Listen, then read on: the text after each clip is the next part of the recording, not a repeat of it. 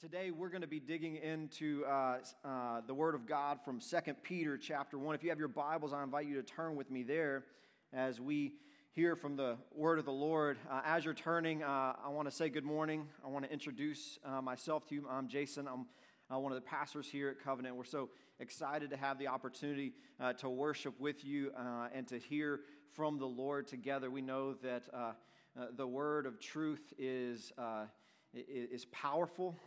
And it supplies us with wisdom and guidance on how we can live and walk in the way that leads to life. And so, brothers and sisters, we're going to turn to 2 Peter chapter 1, beginning in verse 5 and following on through verse 11, we'll hear from the Word.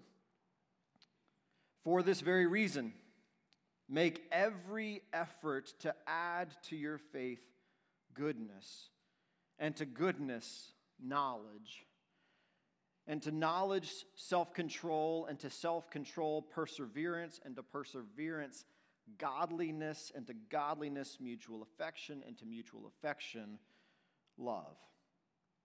For if you possess these qualities in increasing measure, they will keep you from being ineffective and unproductive in your knowledge of our Lord Jesus Christ. But whoever does not have them is nearsighted and blind, forgetting that they have been cleansed from their past sins. Therefore, brothers and sisters, make every effort to confirm your calling and election, for if you do these things, you will never stumble, and you will receive a rich welcome into the eternal kingdom of our Lord and Savior, Jesus Christ. This is the word of God offered to us in its reading and in its hearing. So we give thanks to the Lord God Almighty. Would you bow with me for a word of prayer? Gracious God, we come before you in this space and time, anxious to hear from you. Thankful for the movement of your Holy Spirit in our midst. As we worship you, we offer ourselves to you. And as we come into this time of teaching, Lord, we're prepared as empty vessels to be filled up. Lord, open our eyes that we would see, our ears that we would hear. Open our minds that we come to know and understand your word, our hearts that we would feel its power. And then I ask, oh God, that you would open our hands, that we would offer grace to the world. We pray this in Jesus' name. Amen. Amen. Well, I made a tremendous error, it seems. I fell into a trap of binge watching this week. Have any of you seen Yellowstone? I mean, it just sucked me in and hooked me, and I was hook, line, and sinker drawn into Kevin Costner's epic masterpiece. And in the midst of Yellowstone, there's a character that seems to constantly be losing his way, having no sense of who he is in relationship to the world, in relationship to his family, and even a false sense of who he is internally. His name is Jamie. He's one of the sons of John Dutton, the main character, and he goes through this roller coaster of relationships and error and trying to find his way, and ultimately he considers ending his own life. And as he finds himself in that dark moment, he has to go back to the beginning and start fresh at the very bottom of what it means to be a part of this family and to be a cowboy. And so he is charged with the low-man tasks of feeding and caring for the livestock and animals. And his brother comes and sees him as he's shoveling manure and as he is putting out feed for the animals. And in that time, he tells his brother, you don't deserve this, but maybe, in fact, you need it.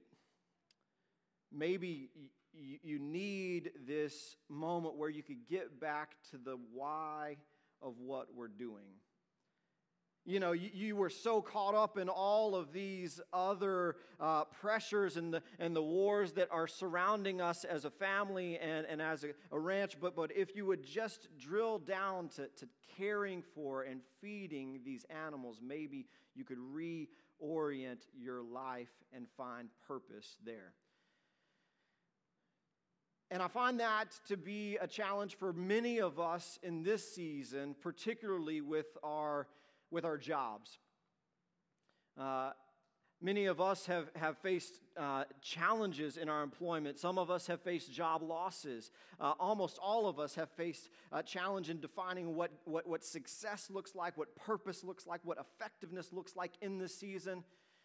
All of us have had to re-examine what productivity looks like in this season. And so whenever we hear in God's word from 2 Peter chapter 1, that there is this calling into question what is effective and what is productive and what is ineffective and what is unproductive, we have to be struck by those words. At least I am. Because I find myself wanting to be productive. I desire that with my whole heart, and I'm often jealous of those that I think are more productive than me. You know those people with their whiteboards and their sticky notes and their lists. I have a friend who has a whiteboard up in their office, and they don't even use the black dry erase marker on it. They use sticky notes, and they have the things we're doing now and the things that we're doing today and the things we're going to do this week. And they sticky note the whole thing as they go, and they start their day with the sticky notes. And they pull them down and reorient them, constantly driving towards productivity. Jenny, you disgust me, and I'm envious of your talent for productivity. I wish oftentimes to be more productive. But in this season, I found myself questioning, what does productivity look like? I don't even know what I'm producing most of the time. I'm currently preaching a sermon to a group of people in the room, but I'm also preaching to folks at home online. What am I doing? Am I here, or am I here, or am I both? And what does productivity look like in that? Maybe some of you have struggled because on March the 1st, productivity was defined in one way in your employment. And on August the 2nd, productivity is defined in another. Or maybe worse yet, maybe some of you have not had your employers, or you have not found what productivity looks like on August the 2nd. And so you could feel lost, and you could feel empty, and you could feel as though you are stumbling in darkness. Effectiveness, I long for effectiveness. I long for competency. I've told some of my friends in this season that one of the most challenging things about the pandemic for me is that I pride myself on being competent. I enjoy being competent, learning new things and learning how to deal with them and work effectively in those arenas. And being a pastor, you're a generalist. So I'm an engineer, an architect, a contractor. I'm a preacher and a teacher and a pastoral care agent. All of these things are a part of what I do. Zach's in the back also saying that I play basketball, which I do very well. But all of these things are challenged in this season, and I don't know what competency even looks like. I don't know what effectiveness looks like. And I yearn for the day when that might be restored. So, if you're feeling some of those pressures, particularly in your work life, if you're feeling some of those challenges on effectiveness or productivity in your day-to-day operations, whether that be in the job you have or in the searching for a job in this season, I think the Word of God has something for us.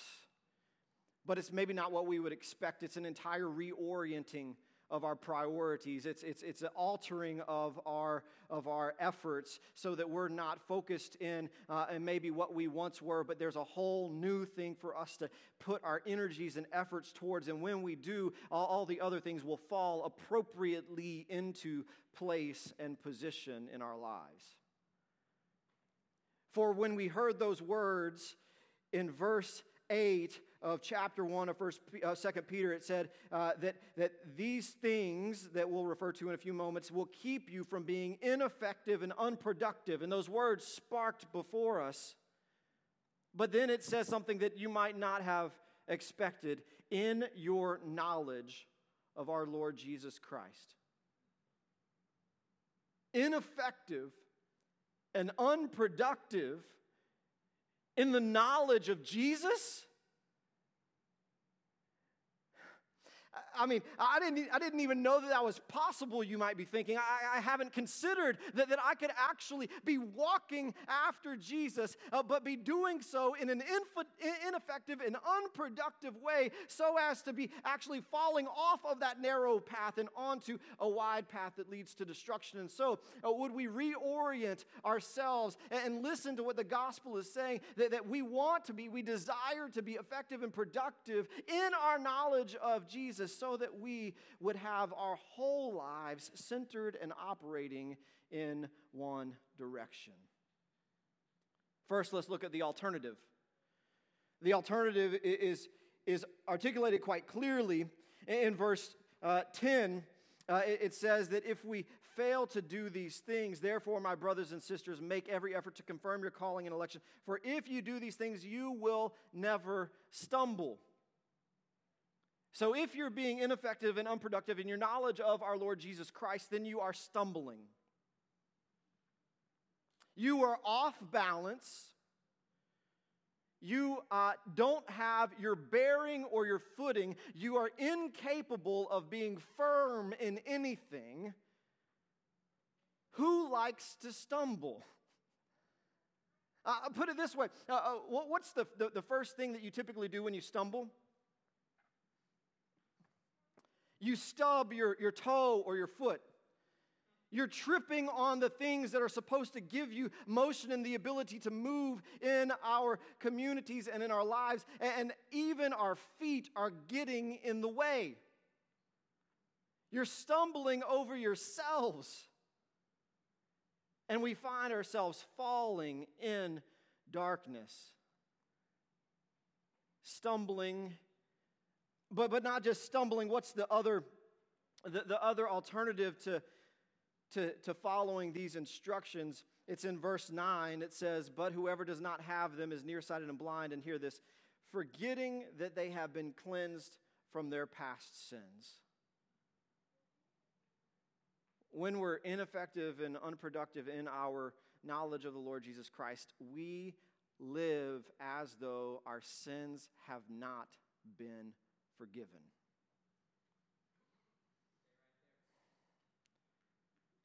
What kind of burden does that become in our lives? If we carry our sin with us, if we walk as though our sin has never been cleansed, as though Jesus had no power in that arena of our lives, as though we are unable to find holiness and godliness through the blood of Jesus, if we find ourselves sitting perpetually in our sin, we are disabled from moving anywhere forward. We are constantly living in our past.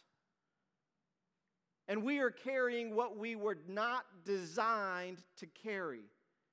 Because when it says, take my yoke, it is easy. When Jesus says, my burden is light, what he's saying is, if you would take on my yoke, I will carry your sin for you. You're no longer required to carry that out in the world, because if you tried to, you would be disabled. And you would ultimately be ineffective and unproductive in anything you ever attempted to accomplish. So now that we know what the alternative looks like, let's hear the path that is set up for us of spiritual formation. And I'm going to couch it in those terms. I want you to know that this passage of Scripture could be much like the whole sermon series that we did together here at Covenant on the fruit of the Spirit. Just, months turned into years and years turned into decades in pandemic land. So I don't know when we did a fruit of the Spirit series, but whenever it was, this could be that. But rather than doing an entire series, we're just going to keep preaching for about an hour and a half and cover it all right now. No, we're going to go through it in a little bit of a whirlwind, but before I do, I'm going to give you a challenge. The challenge is I want you to sit with 2 Peter 1, verse 5, 6, and 7 every day this week. I want you to put it into memory. Because it's not just a list of qualities to seek or to impress upon our hearts so that we live and operate in that way. It's actually a process of spiritual formation where it starts at the beginning and has a conclusion that we are to desire, and each and every one is interconnected one to another, moving us forward. And if we have skipped something, it will move us backwards. We cannot miss that quality. And so here we go in verse 5. It says, "For this very reason, make every effort to add to your faith goodness." So everything here that we are working to pursue to be effective and productive in our knowledge of Jesus begins with faith. Now, I want you to be thinking as we go through these other things that sometimes we pursue one of these other things. We might pursue knowledge, or we might pursue self-control, or we might pursue goodness or love. And if we pursue those things, ultimately, they will be empty in and of themselves if they're not informed by and directed by faith. And so everything must begin with faith. Because it's the why. It's the why we exist. It's the why we move and have our being. It's the why we're in relationship with one another. It's the image of God impressed upon us, without which we could not have any capacity for good. We would only have capacity for evil.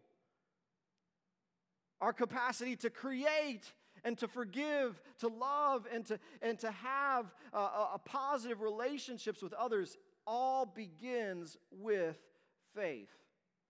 It's the why. Faith in our Lord Jesus Christ. Faith in His lordship, that He would direct our lives and that we would submit to His direction. Faith in His sacrifice, in His blood that offers us forgiveness from sin, that creates a path of righteousness for us in our lives. Faith is the why. It begins this whole path of spiritual formation for us. And it says, add to faith goodness. Goodness is maybe the most it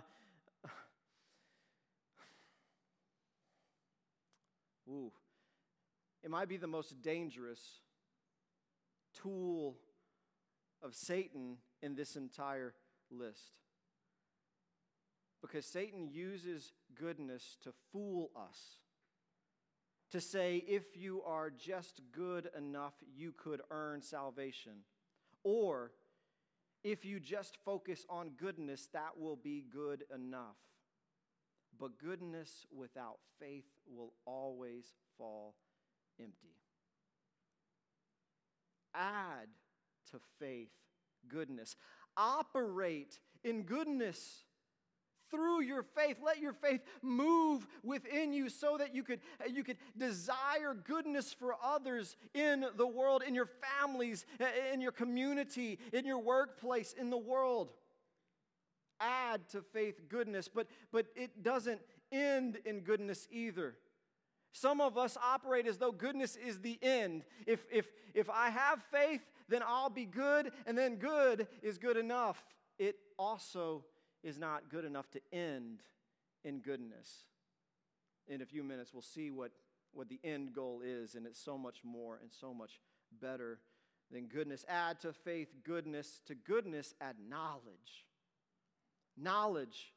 I think that knowledge is not just a knowledge that is mental assent, but it's also spiritual assent. Because think about it.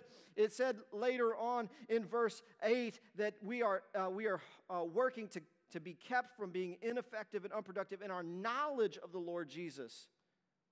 It's not just ineffective and unproductive in the Lord Jesus, it's in our knowledge of the Lord Jesus. And our knowledge is both a mental assent and a spiritual assent.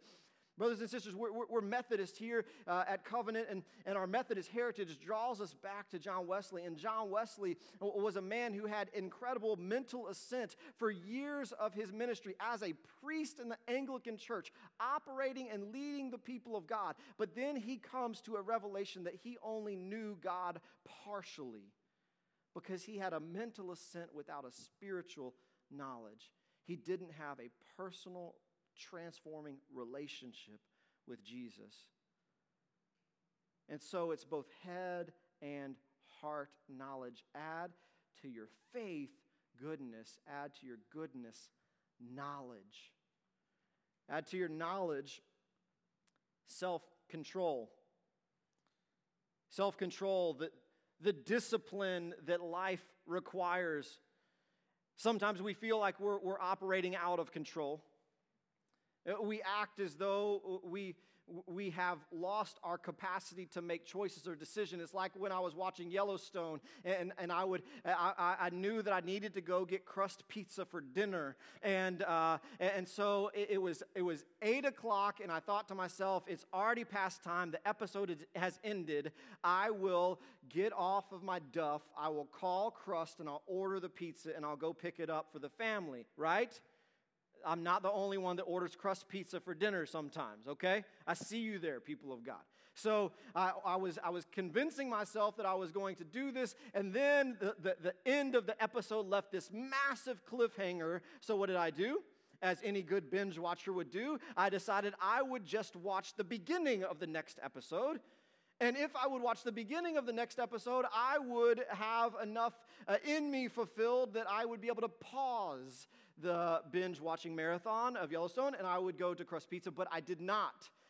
I watched the beginning of it. It left another cliffhanger. I skipped the introduction. I watched another 42 more minutes of the episode before I went to Crust Pizza, and I barely got there before they closed. And if I would have gotten there after they closed, what would have my life been like that night with my wife and my children? Devastating. It would have been awful. Add self-control. Add discipline.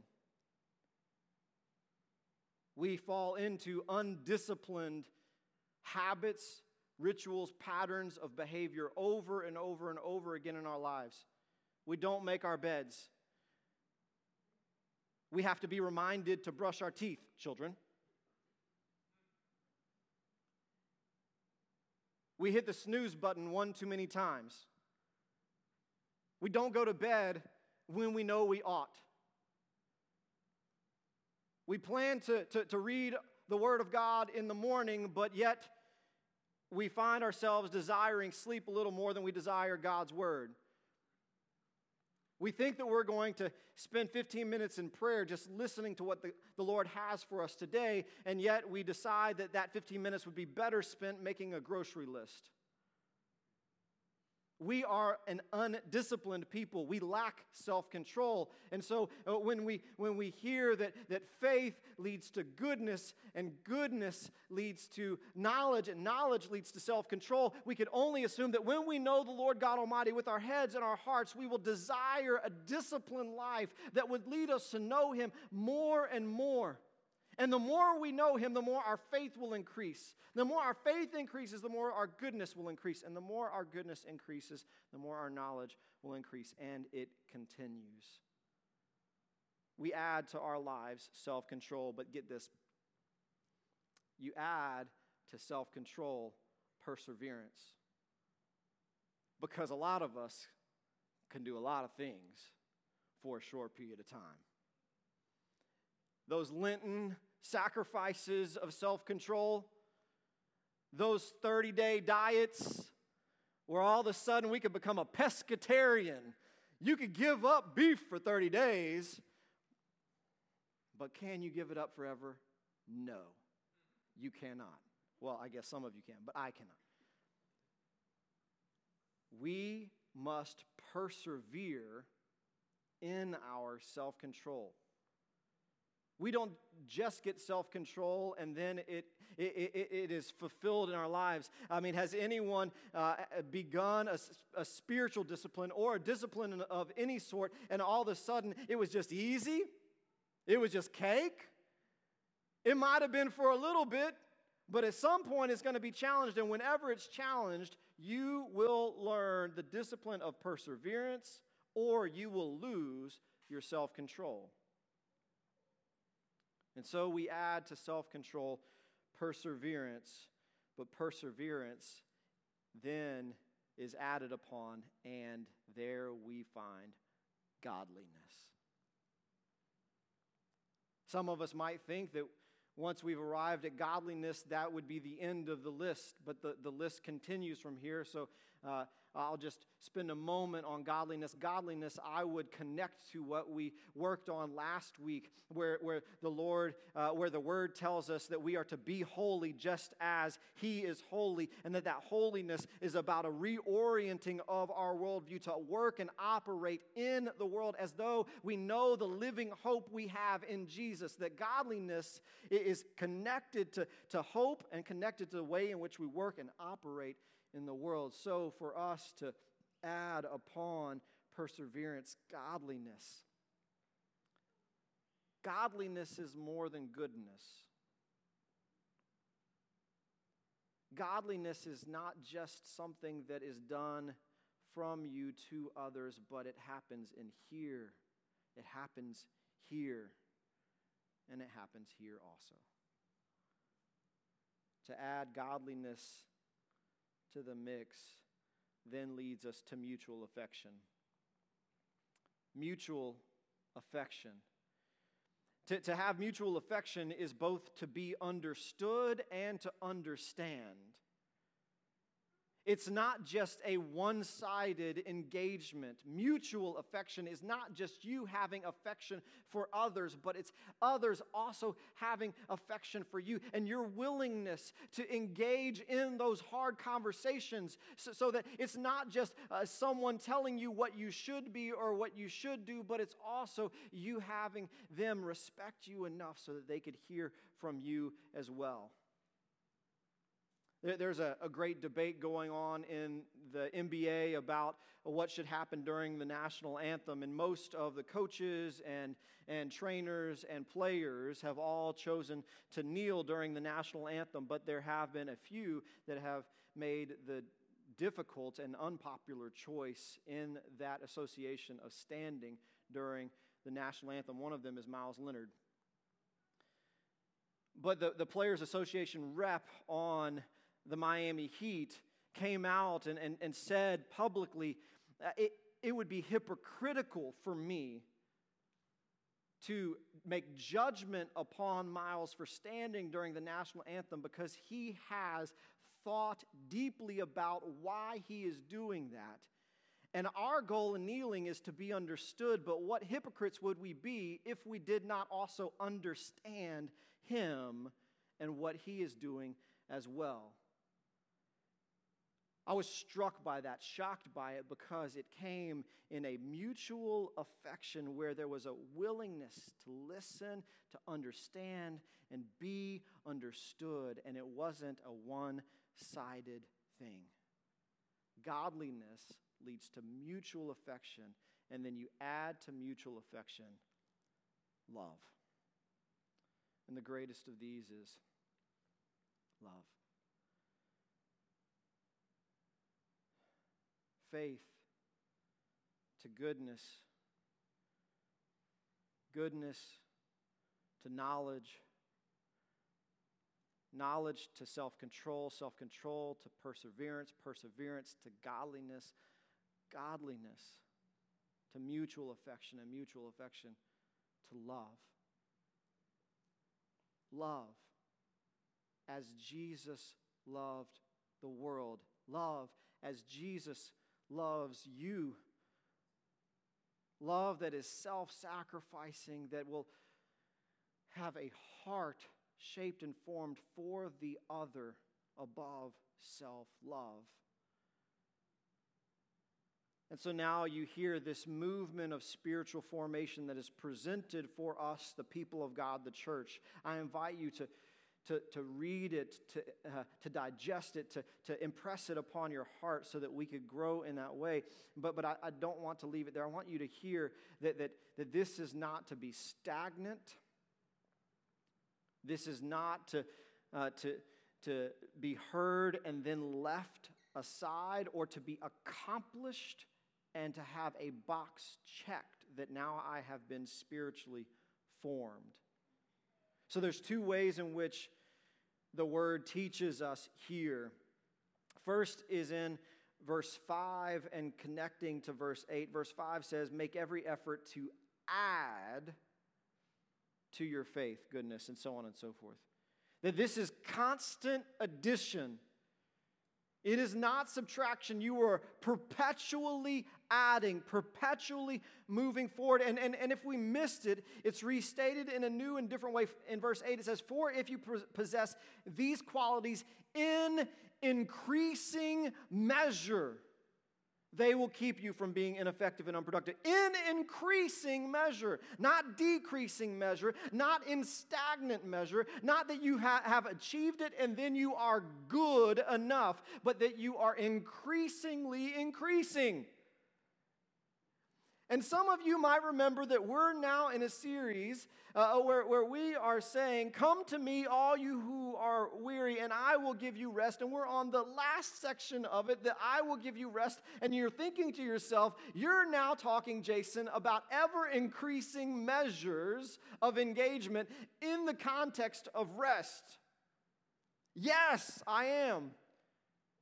Because there is not mental or spiritual or emotional rest if we are seeking after other things. But if we are seeking after this with increasing measure, we will have rest. There will be peace in us and peace in the way we move in the world.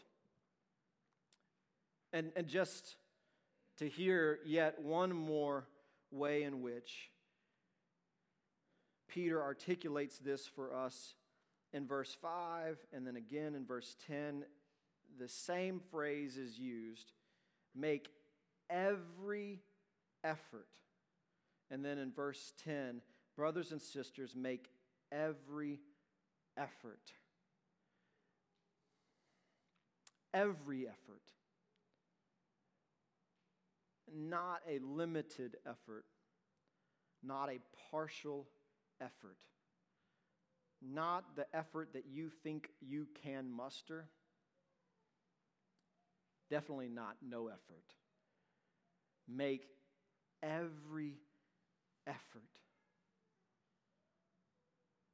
to add to faith goodness, knowledge, self-control, perseverance, godliness, mutual affection, love.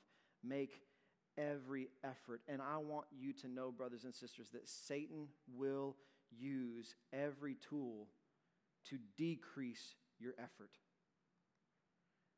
He will attempt to fool you into thinking that a partial effort is enough, or a distracted effort is enough, or a limited effort is enough. But for us to be effective and productive in our knowledge of the Lord Jesus, for us to know with our whole hearts that we have received a forgiveness of sins, for us to move in the world without stumbling in the darkness, we must make every effort to pursue Jesus in this way. Let's pray together. Gracious God, we come before you with praise and thanksgiving for this pathway of spiritual formation that you have laid before us in your word. I thank you for that. I pray, oh God, that you would use this word, that you would use the direction that we have in it to guide our hearts, to guide our minds, to guide our day-to-day lives so that we would pursue you more and more. Thank you, oh God, for your word and for your direction. Help us now to live and operate accordingly. We pray it in Jesus' name. Amen.